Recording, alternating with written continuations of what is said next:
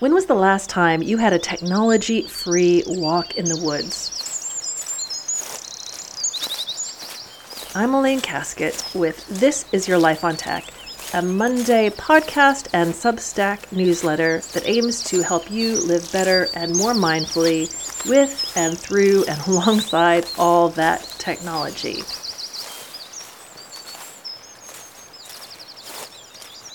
Many of my habits changed during the lockdown of the COVID-19 pandemic, and I noticed that two behavioral changes have persisted and combined. I spent more time on my phone and computer and less time in nature.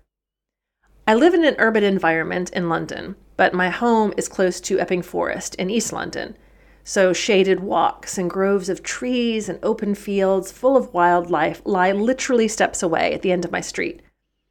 Nevertheless, I access those spaces far less often than I did before the pandemic.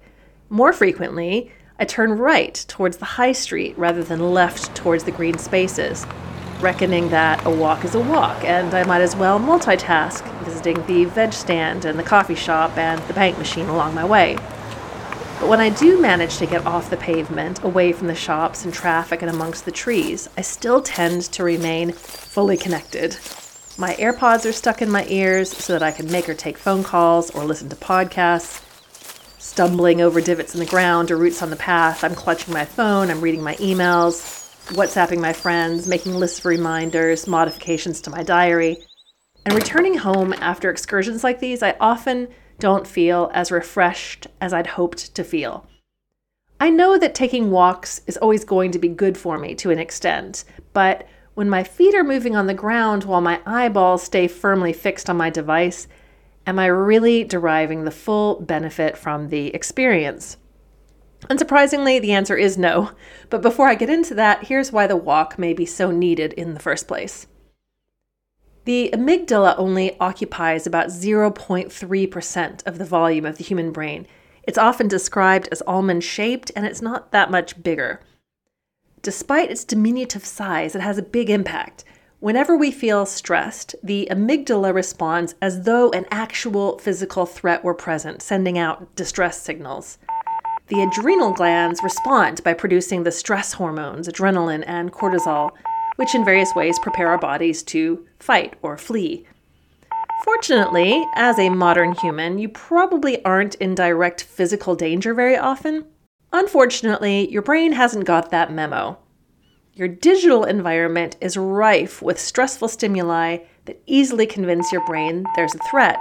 Simply reading and sending your emails can increase your cortisol production and your blood pressure and your heart rate. Your cortisol levels are elevated when you receive notifications on your phone or when the device is simply within your sight or hearing. I confess to being an inveterate multitasker.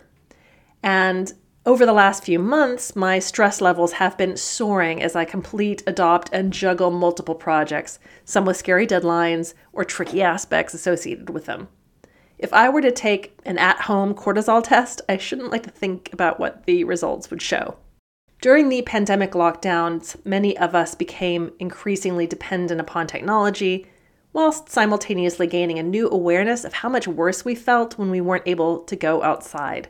Humans are biophilic creatures. The earth is our habitat. And many argue that despite our habituation to built environments, we retain this innate drive to connect to nature. And we suffer anxiety or depression when we don't do this enough. In the UK, nature prescriptions for patients suffering from high blood pressure and mental health issues are often encouraged.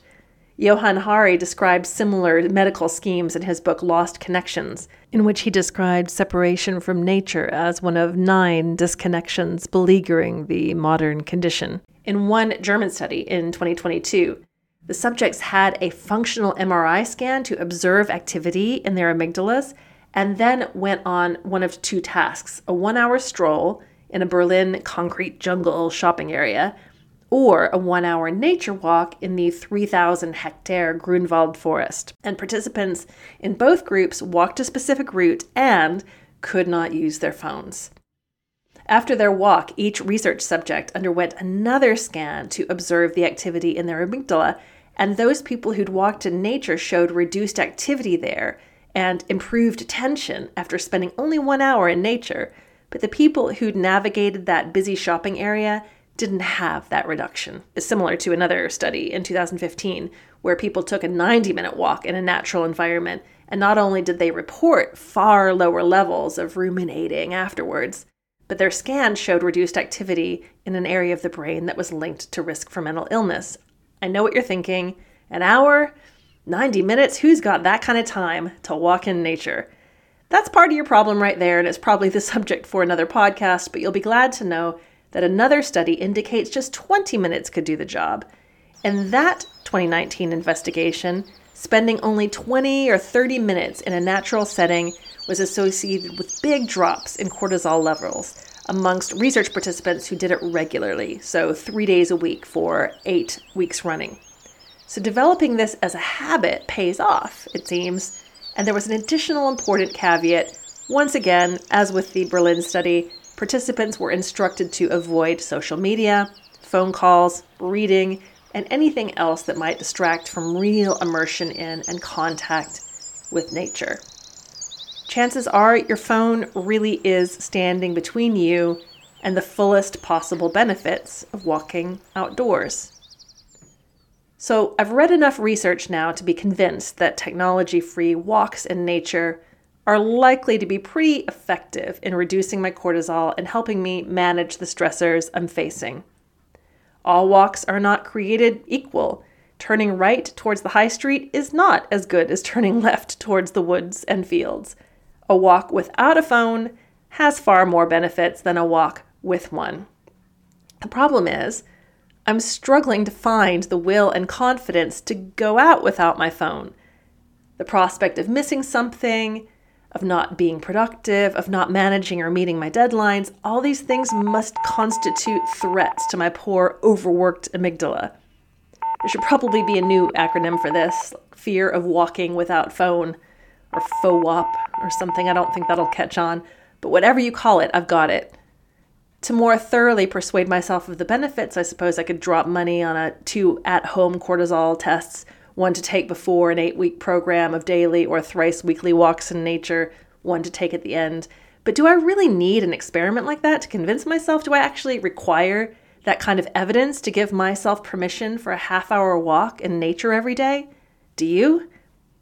Considering my past experience of how I feel when I take a walk and really pay attention to my surroundings, probably not. I don't need that. In fact, my experience has been that phone-free walks usually result in bursts of creativity and inspiration afterwards, as summed up in Alex Sujung Kim Pang's book, Rest, Why You Get More Done When You Work Less. Why don't I do it more often then? Well, you live in the same world as me. You know as well as I do the powerful siren song of those magical little rectangular machines. So I already have the wisdom. I just need to exercise the will. It's about getting over the hump, really. As I cross the threshold from my house to the out of doors without my phone, I can almost detect the distress pings being sent out by my amygdala. As I walk down the street and the wide green spaces are coming into view, the pings are already growing fainter. 10 minutes later, amongst the trees, my brain attunes to the rhythm of my feet on the ground, the sounds of nature all around me. At that point, my amygdala quiets, I think, starting to believe that in actual fact, everything's pretty much going to be okay somehow. And I can breathe.